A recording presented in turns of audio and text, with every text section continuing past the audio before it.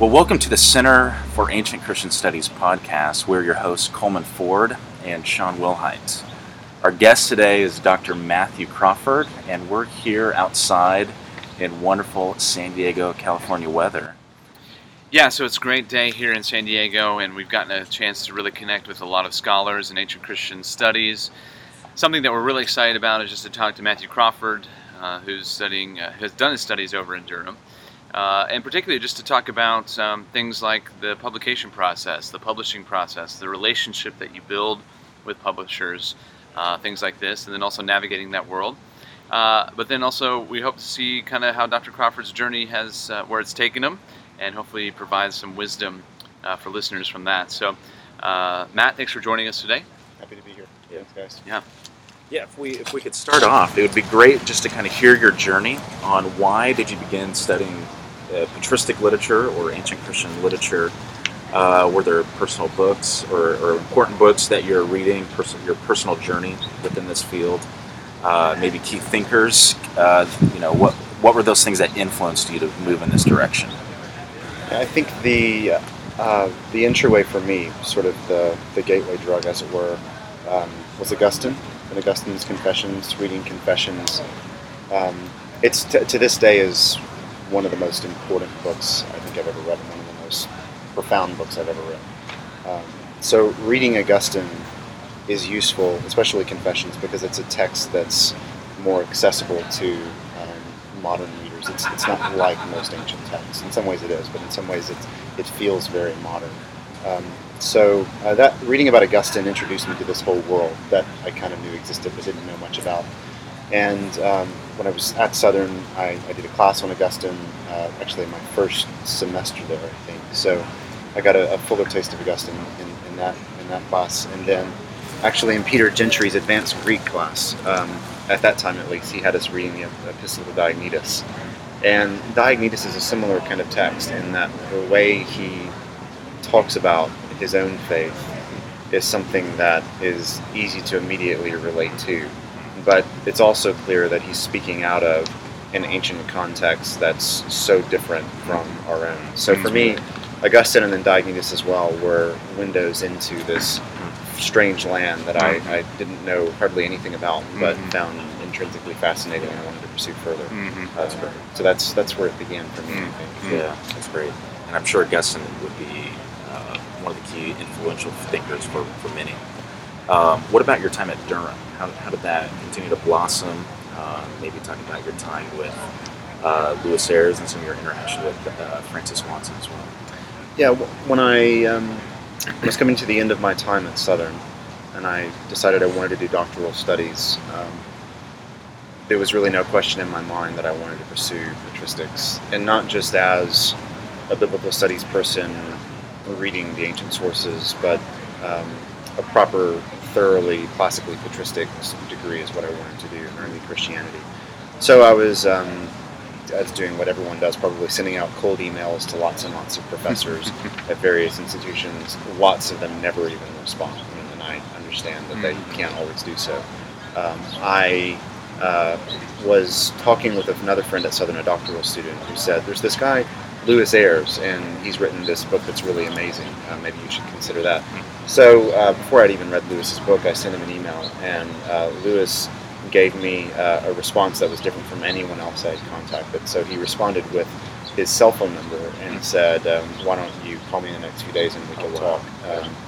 So he was immediately open and inviting, and it was clear that he wanted to help me in a kind of disinterested way. So he wasn't just interested in me becoming his student. He gave me lots of advice about all kinds of programs. So this place, you might want to consider here for this reason, but it has this strike against it, and sort of walked me through lots of different programs and gave me lots of general advice about how to consider these things.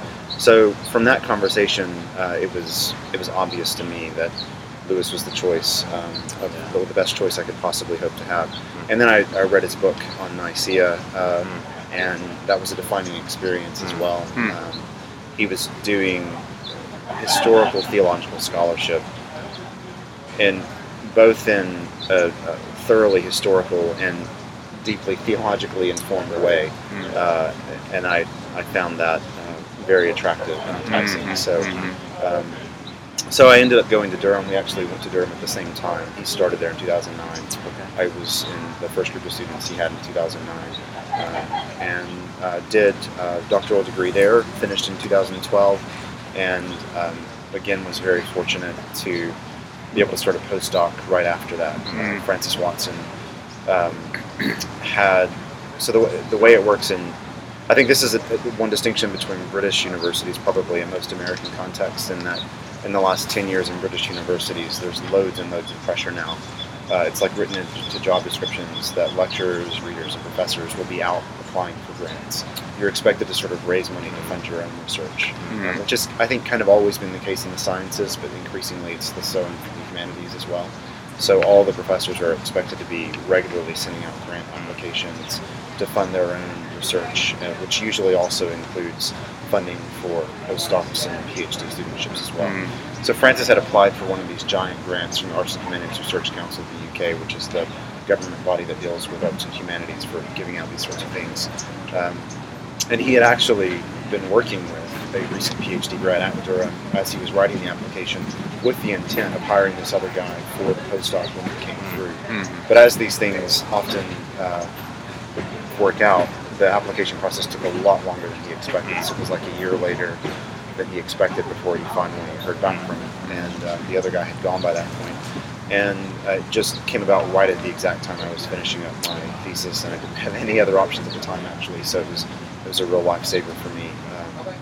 So it worked out. I applied and interviewed and started that in 2012, and in my third year of that now, it comes to an end in August 2015. So it's been a good journey. Yeah, and it's great to hear some of the process to even how to choose a PhD program. You kind of get some insight there, and even the process by which British universities are a little bit different than American universities. It's helpful. Yeah, I was going to say the running theme that we've seen with scholars who are doing good work, even young scholars that are doing good work, is a champion that's behind them as the advisor. Speaking to Lewis Ayres and just having that relationship which shapes you and models you. And so I think a good question just to ask you, Matt, would be, what are some things that you feel like you have imbibed from Ayres? Maybe some things that you've taken away that have influenced the way that you write, that you think, that you interact with people on a personal level, a scholarly level. What are some things that you think your mentor has kind of rubbed off on you?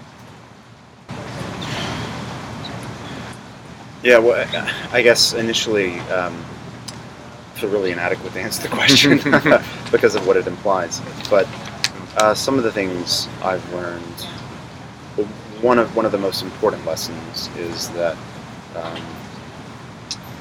Lewis and his friend Michelle Barnes as well have both been critical of the attempts of modern theologians to retrieve the past that don't do sufficient historical justice to the past. So mining the past for what's useful to you without taking the time to patiently listen and try to understand what they're saying in a genuine openness to be informed and learn new things. And I think that shapes the work that I've done. That shapes the book. I mean, my book really grew as I learned more and more about Cyril. The shape of the whole project really changed because I tried to model it on what I took to be fundamental and important to him, which wasn't the same sorts of questions and categories that lots of other modern scholars have been bringing to him to try and interpret him. So being patient enough to properly listen to the past is a key task, I think, if you want to be able to really engage in this process of retrieval. Also, just the basic theological stance or conviction that theology is best done by retrieving the past rather than simply opening up Scripture today and trying to put it together. The kind of operating theological method is that for Lewis specifically, you pick one key thinker from the past and you sort of invest all of your time and energy into that one person and get to know them really, really well. And then the useful thing about that is then for the rest of your scholarly career, you always have that figure as a conversation partner in the back of your mind, because you know you're so well informed of their thought world that that both shapes you and gives you an ongoing dialogue partner as you encounter new ideas, and always have that voice in the back of your mind. So those are some of the key themes. Yeah. And just in publishing, and Lewis really encourages his people to publish. Well, I can remember in one of the very first meetings I had with him, he said, I'll not let you write a dissertation. In England we call it a thesis, but dissertation or thesis that's not publishable, because these days you simply have to have a publishable thesis to get a job. And he said his basic advice is, if you want to have the strongest possible chance in the job market when you're finishing, you should aim to have 2 published peer-reviewed articles by that point, to set yourself apart from the pack. So he sets high standards, but also works with you to help you achieve that. So some doctoral supervisors see their work as really being just getting you to the end of the PhD. Lewis sees his supervisory work as producing people that are going to continue to shape the field for the next generation. And so that's why he expects his people to be publishing and trains them to do so, so that he ends up shaping the entire field in a way, through all of his doctoral students. That's helpful. That's great. And excuse me. Yeah, the encouragement to write as if you are going to publish the thesis. Whether or not it happens, of course, I think Lewis expects that it will. That's something I think we've seen with professors and mentors that I know personally have shaped me.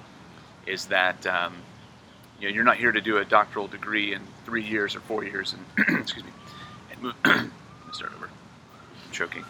Give me the Heimlich.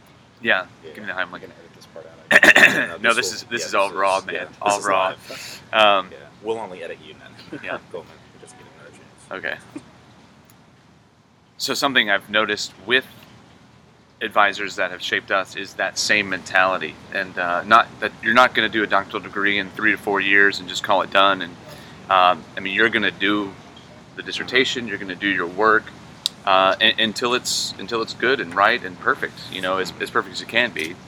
And something particularly Michael Haken has said in kind of recent conversations is that you're not just here to get in and get out as fast as possible. And he really is discouraged by programs that make that kind of a facet of what they're doing.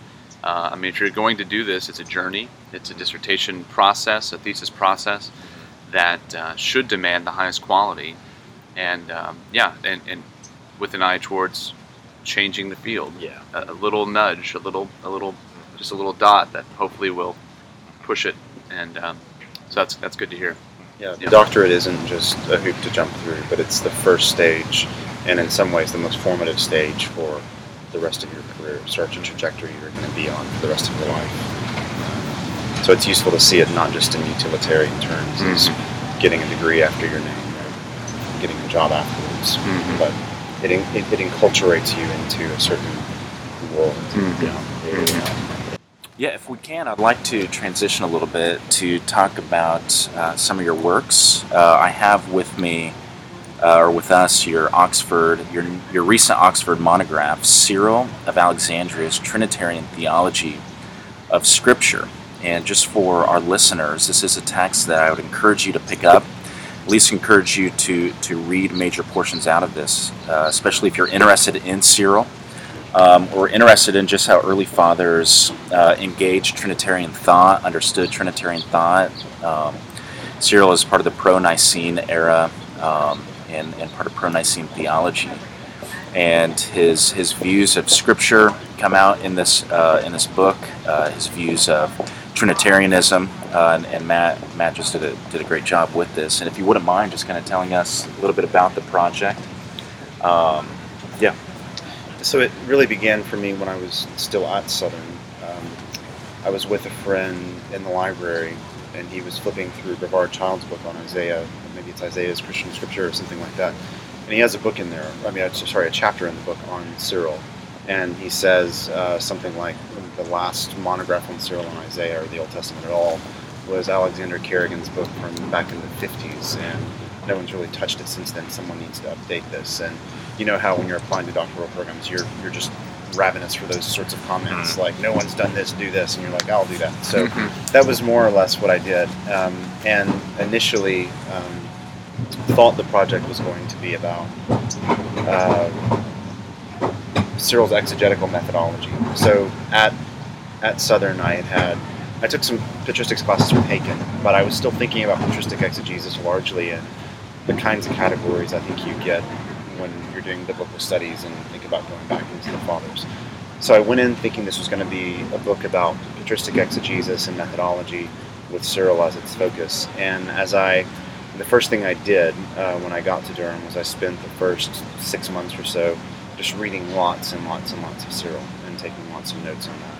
And what I kept noticing was that there's a theological context that's driving his exegesis, and that if you want to understand what he's doing exegetically, it's not going to make any sense unless you step back, one step back, and look at the intellectual context this is coming from.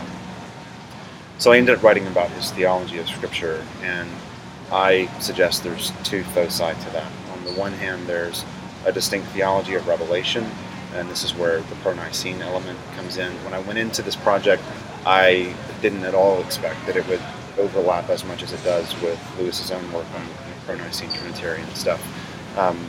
But there was this sort of happy confluence between Lewis's work on that I was able to draw on, and the fact that Cyril himself is a part of this tradition. So his theology of revelation draws deeply on this pro-Nicene tradition, and in some respects it goes back to the very earliest days of Christianity and its emphasis on the Son as the primary locus and object and content of divine revelation.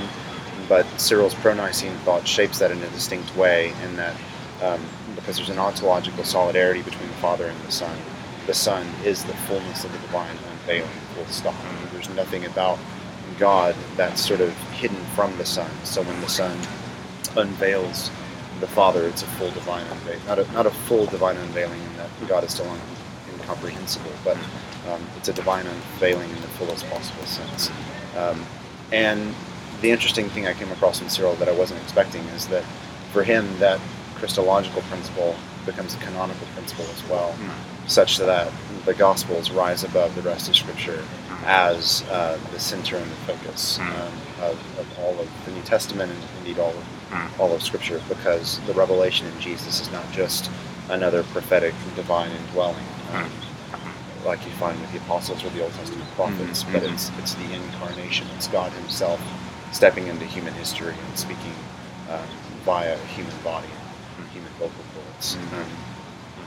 So that's the theology of revelation aspect of it. And then the last two chapters are about his theology of exegesis. So in broad terms, the theology of revelation is something that proceeds from the Father through the Son and the Spirit. And the theology of exegesis is the mirror reverse of that. So exegesis takes place in the Spirit. By the Spirit, you see the Son in Scripture, whatever text you might happen to be reading. And then through the Son, you come to behold the Father. And this results in a process of a twofold progress both in virtue, because the Son is the exemplar of all virtue, and progress in understanding, because by beholding the Son through a process of faith-seeking understanding, you come to understand more and more of the basic baptismal confession with which you begin your Christian faith. So it's not at all the book that I expected to write when I set out to do it. In fact, in the very last stages, there were major revisions. So I finished the book the thesis in March of my third year in Durham, and as late as November, I was making major changes, like flipping the entire outline on its head. So the current chapter order in the book is actually pretty much the opposite of what I wrote it in. I wrote chapter 5 first, and thought that was going to be the first chapter. And it only occurred to me really late in the game that the whole project makes sense if it's flipped on its head, and it works a lot better that way. So, and I think that's one of the enjoyable things about spending 3 years on a single project like this is watching how at times it seems like you're not even the one in control of the process. You're being led along by the hand and understanding more and more, and as you understand more, you begin to see how the moving parts of the project fit together, which allows you to get a better grasp of the whole. So it was an enjoyable process. It was a lot of work, but I hope maybe there's something worthwhile in it. Yeah, no, Good. And one of the things that and you brought it up, it was wonderful because I didn't realize this was in Cyril, but just his language about from the Father through the Son by the Spirit, and then as the reader's reading or coming to the Scriptures, and that reversal process is then by the Spirit experiencing the Son to apply to the Father, and that language there was rich. I didn't realize that was in Cyril. Yeah, lots of people focus on Cyril as a Christological exegete. Robert Wilkin, and there's a French scholar as well. Lots of people have picked up on Cyril's Christological exegesis, both of the Old Testament and the New Testament. But I think that Christological exegesis appears somewhat arbitrary when it's abstracted from this Trinitarian theological context. So I try to take that emphasis, this point that they've rightly seen of Christological exegesis, and situate it in this broader drama of divine redemption, of divine unveiling, and human salvation. Right. Yeah, well, definitely writing this book was no small feat at all. We'd love to hear maybe a little bit about what you learned about yourself as a thinker, maybe what you learned about just being a writer and a researcher, but even would you just, kind of give us a little bit of a vision on the publication process, kind of what you went through with that as well. Well, on the publication part of the question, your initial, the most important thing probably for you initially trying to publish your thesis or dissertation would be your doctoral supervisor, or in the US, maybe your full doctoral committee. In the UK, we don't have a doctoral committee. You're assessed in we call it a viva. In the US, it's a defense, but you're assessed by two objective external examiners that have had no input on your project. So in the UK, it's your doctoral supervisor and the reports from those two examiners that are the crucial elements in getting your foot in the door with publishers. In the US, it's more your doctoral committee probably. But they're really your entryway. And it's helpful to write with a view towards publication, like you mentioned earlier. And those sorts of people who are established figures in this field can give you advice on what sorts of publishers would be suitable for your project, because not every project fits every publisher. There's publishers have distinct profiles, series have distinct profiles, and sometimes you may have a perfectly good piece of work, but if you submit it to the wrong sorts of series, it just doesn't fit, it's going to get rejected. And that's not a mark against the work, it's just that it's a bad fit. So it takes knowing the profile of various publishers in the series well, and then relying on the kinds of advice you get from the supervisors and examiners or defense committee.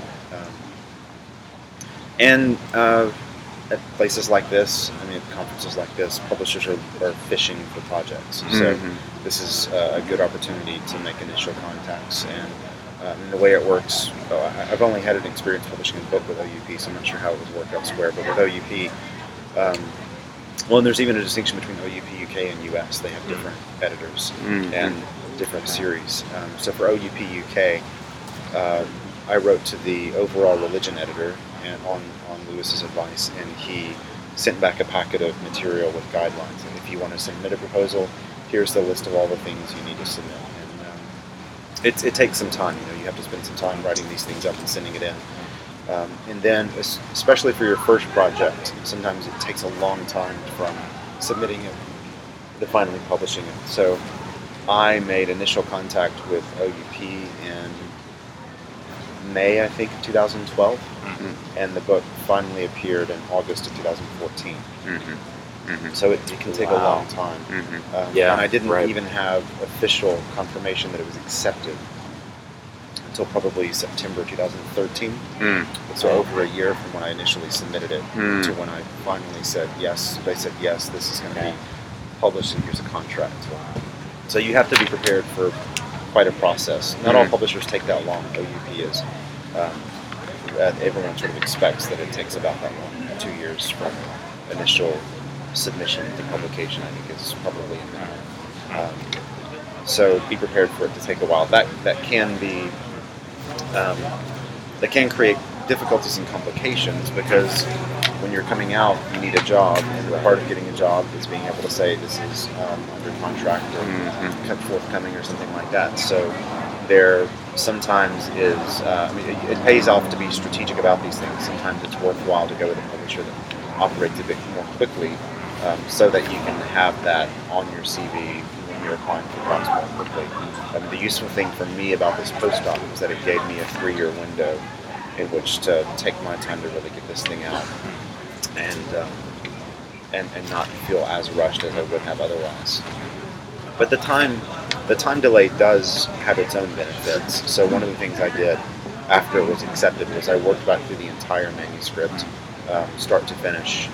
In the process, I'm not sure how this happened, but it ended up growing by 20,000 words, and added none of it. I only made a couple of major additions of like 5 or 10 page sections, but there were lots of changes I made throughout, rewriting sentences, smoothing out transitions. So I've been told before, there's no such thing as good writing, there's only good rewriting, good editing, and I think that's the case. At least for me, that's the case. It took going through it with a fine-tooth comb that second time, really, really slowly to improve it. So I hope it's a better book today as a result. And another, we were talking earlier before you started recording about different publishers, and again, there's differences in strategy. So some publishers like OUP, it's going to be a very high-priced volume. There's not going to be a big run. They're not going to do a big run initially. It may never sell a huge deal of copies, but if it's in a certain series, libraries, big research libraries subscribe to series. So you can be certain that your book, because it's in this series, is going to get into all of the major libraries and will be there the next time someone's writing on this topic to pick up and use your work. So it's a way of making sure libraries get your copies, but it's not going to get into the hands of as many people in their own bookshelves. On the other hand, you could go with another publisher that's maybe not quite as academically prestigious. They may do just as good work, but they don't have the sort of academic cachet as an OUP or a CUP. But they'll do a much larger initial run. Your book will probably get into the hands of a lot more people because it's much more reasonably priced and it's sort of out there and people can get it. So there can be a trade-off between how you're trying to influence the broader world and whether you are wanting to go for, say, royalties and lots of people having your book, or probably less royalties, fewer people having your book, but maybe more prestige. There's kind of a trade-off you have to weigh, and that's an issue that each person has to weigh differently, I think, and not everyone comes up with the same answer. Well, thank you for that insight. And as part of the center, of course, we want to encourage scholarship. We want to encourage these kind of things of publication and thinking through these things and helping potential contributors think through these things, PhD students, others as well. So just to wrap things up here, Matt, something that we love to ask and get your perspective on is, based on your experience, if you had 2 minutes to sit down with, someone who was considering patristic studies or just started patristic studies or just a PhD maybe in ancient Christianity, something to that effect, what would you tell them? What is something that you've learned, or you said, okay, if I could go back and start the process over, do something differently? If you had 2 minutes to sit down with an individual, what would you say? First would be don't neglect your languages. Start languages early and just keep at it. For me, at least, there's not yet come a time when I thought I could finally stop language study. So that's fundamental. That's a basic skill of the trade that you simply have to have. Not everyone is a linguist, right? And that's fine. You don't have to do pure philological work to be able to operate in this field. But there is a basic competency in the ancient languages and modern languages, French and German at least, that you need to have if you want to be able to publish in early Christianity. So don't neglect your languages. Get started early, keep at it, and it's difficult grunt work at times, but you just have to stick with it. And secondly, don't don't be so myopically focused on your own topic that you neglect broader trends in the guild. And the best ways probably to avoid that is to stay abreast of other publications. So, and that one of the best ways to stay abreast of publications is to read the journals in the field. So it pays to just, every time there's a new issue of the Journal of Early Christian Studies or Journal of Late Antiquity or Journal of Theological Studies, skim the articles. You don't have to, of course, read all of them. I think the book reviews are especially important. Book reviews are a way of staying abreast of scholarship in the field, knowing what's there, getting a sense of what's out there, so that when you're in an interview or a conversation, even if you haven't read book X, you at least know that book X is there and it says this. And so you can have a broader sense of the bigger world, which is key for framing your own project and making it more significant. The significance of your project depends upon the number of different conversations you can bring it into and the depth at which you engage in those conversations. And if you're not engaging in the broader world, broader guild, you may simply not know what those other conversations are. So what I found, and what I think a lot of people find as they write their dissertation, is that towards the end especially, your conclusions don't fundamentally change, but your sense of the significance of those conclusions does significantly deepen, especially in the later stages of the project. So you begin to see how to bring what you've done into conversation with all these other various conversations going on. And that's when you can really make an important contribution to the field.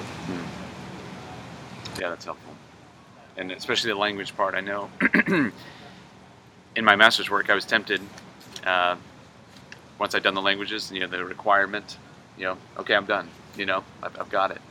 And I think probably others can attest to the fact that no, it's a lifelong journey, and some are more gifted than others in linguist stuff, but I think ultimately, yeah, it's a good encouragement just to think about that, and appreciate that feedback, appreciate that perspective, and that challenge. Yeah. Hey, it's a challenge for me. Yeah. I'm still every day doing these things, so Yeah.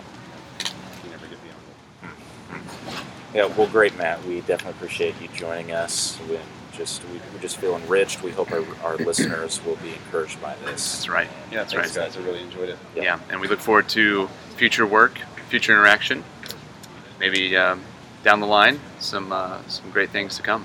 Yeah, that would be great, and hope that things continue to go well and prosper at the center. Yep. Thank you. Appreciate it. Well, thanks for joining us again. This is the podcast for the Center for Ancient Christian Studies, and we'll see you next time.